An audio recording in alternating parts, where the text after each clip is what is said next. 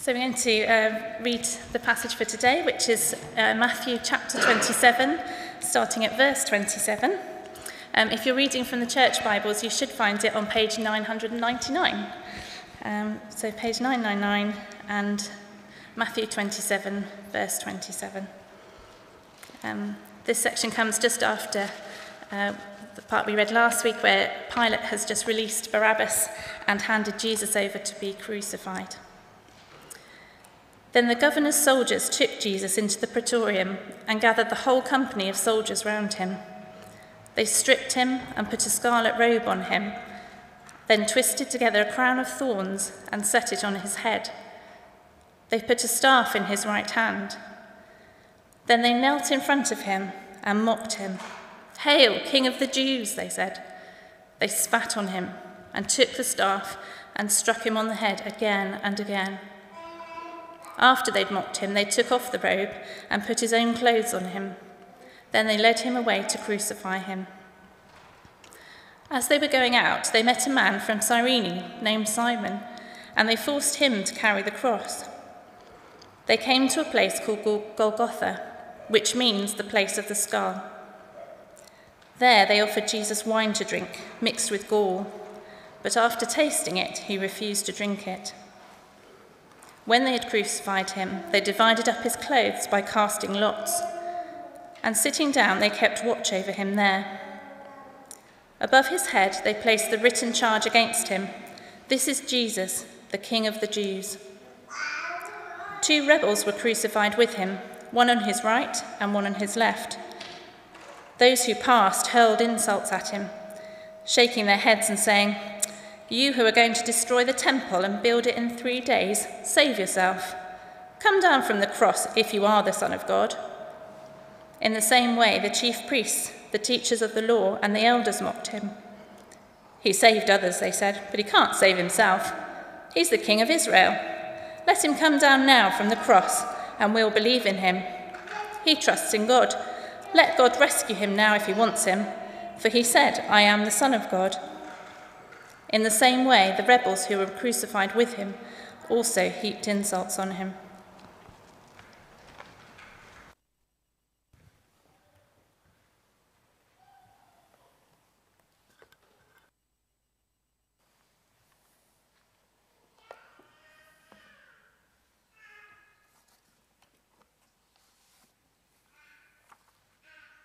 Well, thank you, Eleanor, for leading our time of prayer, and for Val for recording that helpful video for us as well. I wonder, if you sometimes wonder in your heart of hearts if we can really trust God when the world that we live in is such a messed up place. Like lots of you, I was out for a walk one day during lockdown with a friend of Susan's. And we got towards the end of the walk around Portbury, around the woods there, and we're just about to get back to the car when a disabled guy was just in front of us. He was struggling to walk, he was struggling to talk. And Susan's friend said to me, "How can you believe in God when he has to suffer that much?" It's a good question, isn't it? This week I've read one of the most disturbing books I've ever read. It's this one here. You may or may not have read it. It's called The Creaking on the Stairs. It's written by Pastor Mes McConnell, a pastor in Scotland, and it's about his accounts of child abuse. He was abused as a child. On every index, he reaches the highest level that you can for being abused. He was abused physically. He was abused sexually. He was neglected, and he was just treated abysmally. Things in here that I've read, and I was a school teacher in one of the roughest schools in Bristol, are worse than anything I encountered in my years in teaching. And he said, basically, he reached a point where he never doubted that God existed, but if everybody else hated him, perhaps God just hated him too. He describes one incident where he was sent home from school because he had tremendous pain in his stomach. And he got home, and it was mostly his stepmother who abused him. And she decided there was nothing wrong with him. So she beat him unconscious and left him on the floor in front of her neighbours. She had no shame and went off to the pub. And it was only when he didn't come round that one of the neighbours called an ambulance, and 3 hours later he had an emergency operation for appendicitis. Lying in hospital alone, He didn't wonder if there is a God, just that God hates him as much as everybody else. I don't know about you. Maybe you can relate to some of those experiences. Maybe you can't, but maybe your life just feels like it's totally off track. Maybe you've missed every marker you laid down for your life. Maybe things just haven't panned out in the way that you expected. Val's talked about that this morning with Bob getting cancer early in their retirement. Things aren't on track. The plan doesn't feel like it's going in the way that it should. I had another friend of mine call during lockdown a few months ago now. And people are losing hope. He described that in his family, his wife's dad had taken his own life. And very soon afterwards, his son's best friend at Bristol University had done the same thing. Do you see, people are losing hope. They wonder, what point is there? What purpose is there in pressing on in this world where there is so much pain and so much suffering? They wonder, can we trust God? As I was reading through this book this week, in God's providence, Mez addresses the passage that we read this morning. One of the chapters in here is on these verses in Matthew chapter 27. Here's what Mez says in response to these verses. I remember many years ago when I first considered Jesus and I read these verses. They didn't answer many of my questions, but they did bring me a measure of comfort. Jesus was not indifferent to my humiliation. He had suffered his own, far, far greater than mine. While I stood naked, my humiliation lay bare before cruel eyes. Heaven wept.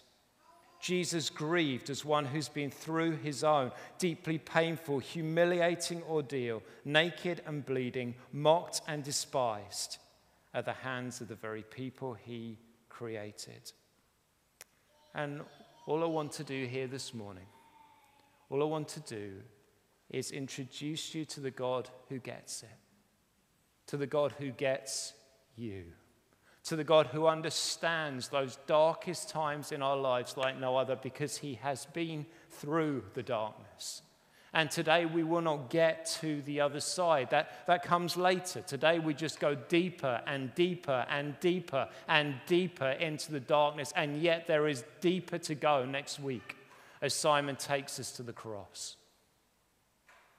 But I want you to see that Jesus understands that God is in control, that he cares. And as Val said this morning already, he will never leave you or forsake you, even in the darkest of times. 3 things in this passage I want to show you. First one is that the soldiers hurt and humiliated Jesus. The second one is that the spectators, those watching, hurt and harassed Jesus. And the final one is that Simon from Cyrene helped and he honored Jesus. We're going to see the Gospels right here again at the heart of this passage. So let's first of all begin there. The soldiers hurt and they humiliated Jesus. This was their part in this particular drama. They hurt and they humiliated Jesus. But actually, although that was what they did, they were absolutely responsible for their actions. Nothing had gone against the plan that Jesus foresaw unfolding. Back in chapter 20, Jesus said these words to his 12 disciples, to his best friends. It said Jesus was going up to Jerusalem. On the way, he took the 12 aside and said to them, "We are going up to Jerusalem. And the Son of Man will be delivered over to the chief priests and the teachers of the law. They will condemn him to death and will hand him over to the Gentiles to be mocked and flogged and crucified. And on the 3rd day, he'll be raised to life." And we've seen over the past few weeks that plan of God unfolding. Do you see, Jesus knew what was going to happen in Jerusalem. If that had been me, I might have hot-footed it the other way. But Jesus, it says, turned to Jerusalem and said, this is what's going to happen. This is the purpose behind me going there. So he went to Jerusalem at Passover time, the time the Jews remembered how God had rescued them. And he went there not just to celebrate Passover, but to be a new Passover lamb for his disciples. And he was arrested in the Garden of Gethsemane by the soldiers sent by the chief priests and the teachers of the law. And they took him to the chief priest's house, where overnight he was put on trial for his life and then condemned for blasphemy, that a mere man would claim to be God. They understood, you see, who Jesus claimed to be. It's not something that was imposed on Jesus' life later by the Apostle Paul or by the disciples. Jesus believed he was God in human form, and they did not believe that was so, so he was condemned for blasphemy. That was why he was put to death, and he should have been stoned to death. That was the penalty under the law. When you read on in the book of Acts, that's what usually happens. Has it ever made you wonder, why did they have Jesus crucified? That came up in our family devotions a few months ago, and we were puzzling and thinking, why wasn't he just stoned to death? Why did he have to be crucified? Do you know? Because they wanted to humiliate him. Because in the Old Testament it said these words, "You must not leave the body hanging on a pole overnight, but be sure to bury it that same day, because," here's the thing, "anyone who is hung on a pole is under God's curse." That's what they wanted people to think when they thought of Jesus. There is a cursed man. There is a man unloved by God. There is a man who is the very enemy of God. There is a man who God has no time for, who is a liar and a fraud and a blasphemer. That was what they wanted people to think. They hurt and they humiliated Jesus. And then, as Jesus said, he was handed over to the Gentiles, to Pilate, as Simon so helpfully took us through last week. And he was put on trial for his life. And even though no evidence could be found, nothing that he had done that had broken Roman law, the chief priests and teachers all whipped up the crowds. And when Pilate said, "What do you want me to do with Jesus?" they shouted out, "Crucify him, crucify him." And so at the end of last week, we reached the verse before the one Eleanor read to us. Then he released Barabbas. Pilate, the Gentile ruler, released Barabbas, a criminal, to them, to the crowd. But he had Jesus flogged and handed him over to be crucified. And from there our story unfolds. Jesus was hurt. The flogging there's just one word, but we know that Jesus was scourged, that they used a leather whip with bits of bone and metal put into it with one purpose only, to rip the flesh from his bones. The Old Testament foresaw this happening. The image is stark. Psalm 129 says this, "Plowmen have plowed my back and made their furrows long." Do you ever go for a walk and you see the field churned? That's what Jesus' back looked like by the time they had finished with him. But they weren't finished. Do you see that? Then the soldiers took Jesus to the praetorium and gathered the whole company of soldiers around him. About 600 men gathered to see Jesus. 600 soldiers, Gentiles of different kinds from around the region. They stripped him, took off his clothes. They put a scarlet robe on him. Some of you might be wondering here, why did it say scarlet and not purple? Is that a contradiction? We're always told there's loads of contradictions in Scripture. It's not. It was always a scarlet robe, which is why it's called that here. One of the soldiers took their red robes. You've seen the Roman soldiers before on the red robes they wore. They put a red robe on Jesus. But the point is, it was to imitate the purple robe that Caesar always wore. Caesar wore purple, which is why the other gospel writers say it was a purple robe, because it was meant to imitate Caesar himself. And that's why they put the staff in his hand. It should have been of gold, but it was of reed, because they were mocking him. It was his scepter. All he would have was a reed staff. And on his head, instead of a crown of gold, they put a crown of thorns. And then they bowed down, 600 of them, in mock worship, as they would have done for real for Caesar. Of Caesar, hail Caesar. But not this time. Laughing, they bow down and say, hail King of the Jews. They humiliate Jesus. They humiliate him. And once that's over, then they put her clothes back on him again, and they send him on his way to crucify him. As they're going out, they meet a man from Cyrene named Simon. They force him to carry the cross. Jesus is so broken by this time that he can't carry his cross beam. But do you know how heavy that beam was? It was about 300 pounds in weight. To get your head around that, Tyson Fury, who many of you may have seen fighting, the heavyweight champion, is trying to get his weight up to 300 pounds for his next fight. If you've ever seen Tyson, he is a man mountain.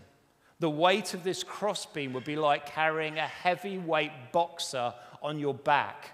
And bear in mind what had been done to Jesus' back before he was to lift this. It was a crushing weight. I wrote to a friend of mine this week who's a Royal Marine and asked him if he could lift it. He said just about he could lift it, but it would be a struggle. Here's Jesus, unable now to lift this piece of wood, to carry his own crossbeam. And Simon of Cyrene does it for him. And then they take him out and they offer him wine vinegar as a sort of anesthetic, just to numb the pain. Probably seen films where people use alcohol as a kind of anesthetic before operations. They offer it to Jesus, numb the pain, Jesus. And he refused. So he was fully conscious as they drove the nails through his hands and his feet. The pain is unimaginable. Only once have I got a nail in my foot. It was as a child. I was running around the garden in my wellies, and there was an upturned piece of wood, and I stepped on it, and the nail went through the wellie into the sole of my foot. I can remember the pain to this day, and it only went in a small distance. Jesus would have been in agony, and he's then nailed to the cross.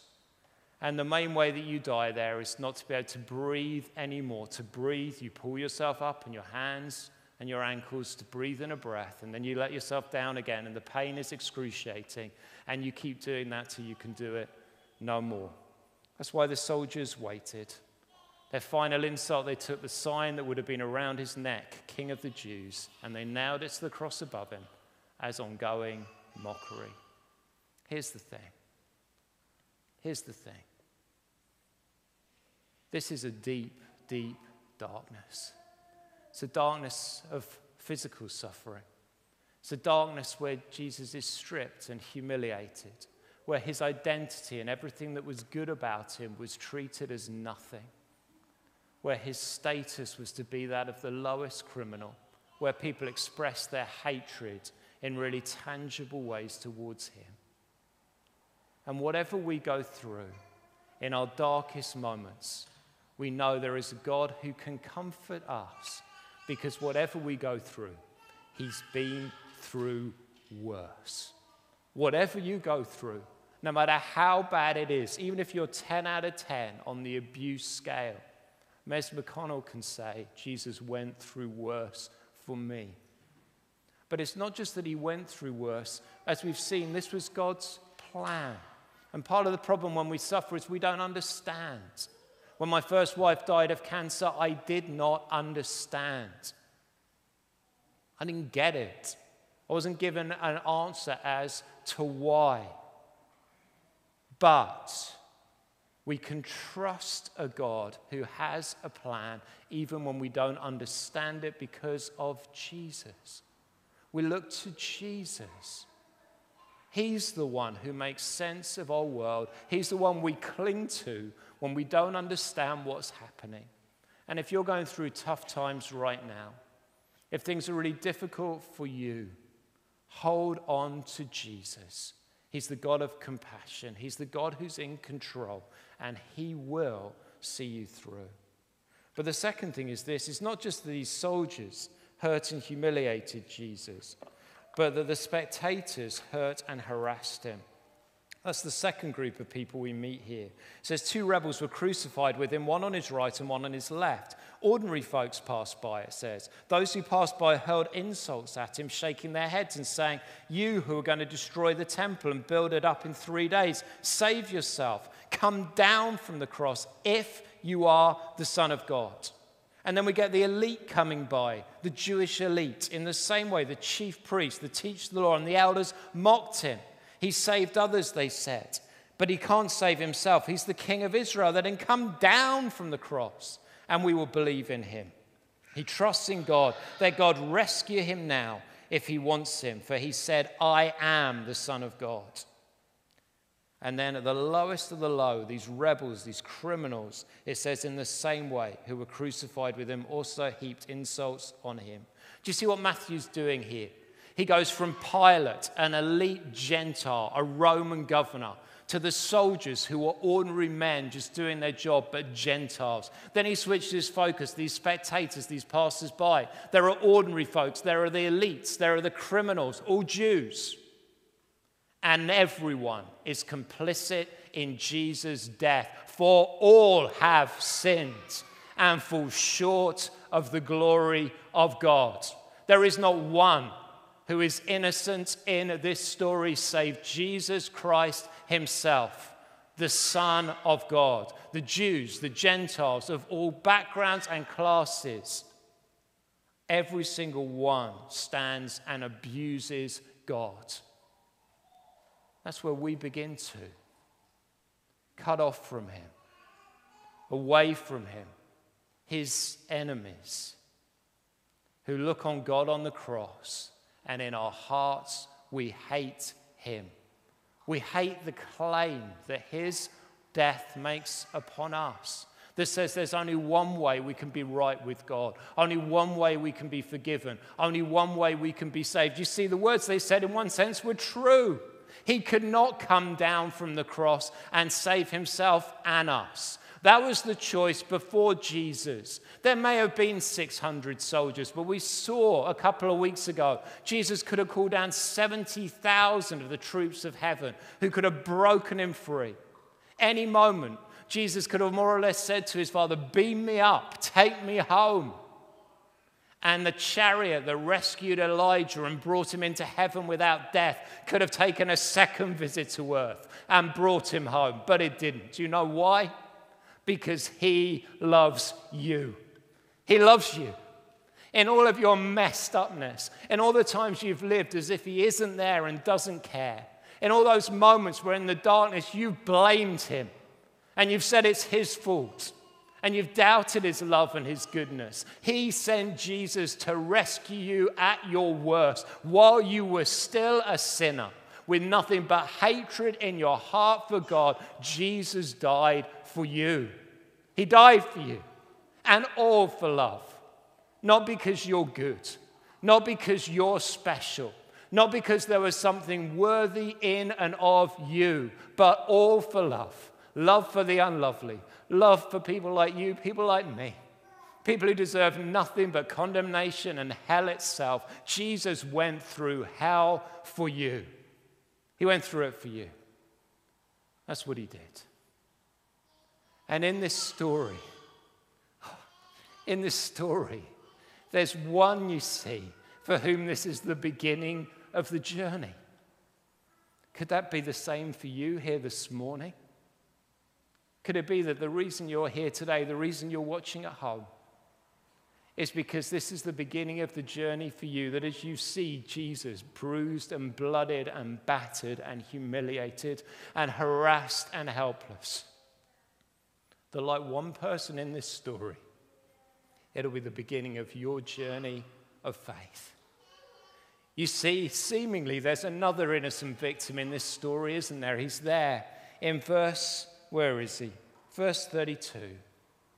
As they were going out, they met a man from Cyrene in North Africa, who was obviously there as a pilgrim, celebrating Passover, and they forced him to carry the cross. Do you know, this is an amazing moment. Simon from Cyrene helped, but then he honored Jesus. Matthew doesn't say as much, you see, as some of the others do about this man. Here's what Mark says. A certain man from Cyrene, Simon, the father of Alexander and Rufus, was passing by on his way in from the country, and they forced him to carry the cross. Do you see, when Mark writes his gospel of Peter's memories of what happened on that day, he expects his readers more than 20 years later to know who this man is and who his children are. And many commentators believe that the Rufus that's mentioned in Romans is the same one. Let me read the quote. So Paul, right at the end of his wonderful letter to the Romans, says, "Greet Rufus, chosen in the Lord, and his mother," oh, I love this, "who has been a mother to me too." You see, a seemingly chance encounter with a blooded, broken man who was too weak to carry his own crossbeam begins the beginning of a journey of discipleship that sees Simon from Cyrene saved, that sees his wife saved, that sees his children saved. He recognizes in this bloody, broken man, there is God for me. There's God for me. I wonder, as you're here this morning, do you know this God? There is no other. There is no one else like him. No one with his majesty and authority. No one with his compassion and kindness. No one with his love and his mercy. No one with his grace and forgiveness. No one who can pay the penalty for sin and open the door of heaven to people like you and me. It is Jesus Christ. It is Jesus Christ. It is Jesus Christ, King of kings, Lord of lords, the Lamb who was slain, who alone can do these things. He gets you. He loves you. He's walked through the darkness to rescue you. Will you leave this morning unchanged? Or will you bow down on your knees and say, Jesus is my King who died for me? Some of you have been doing this at home. I met a man this week who had bowed down in front of his television in response to the word of God. You can do the same this morning.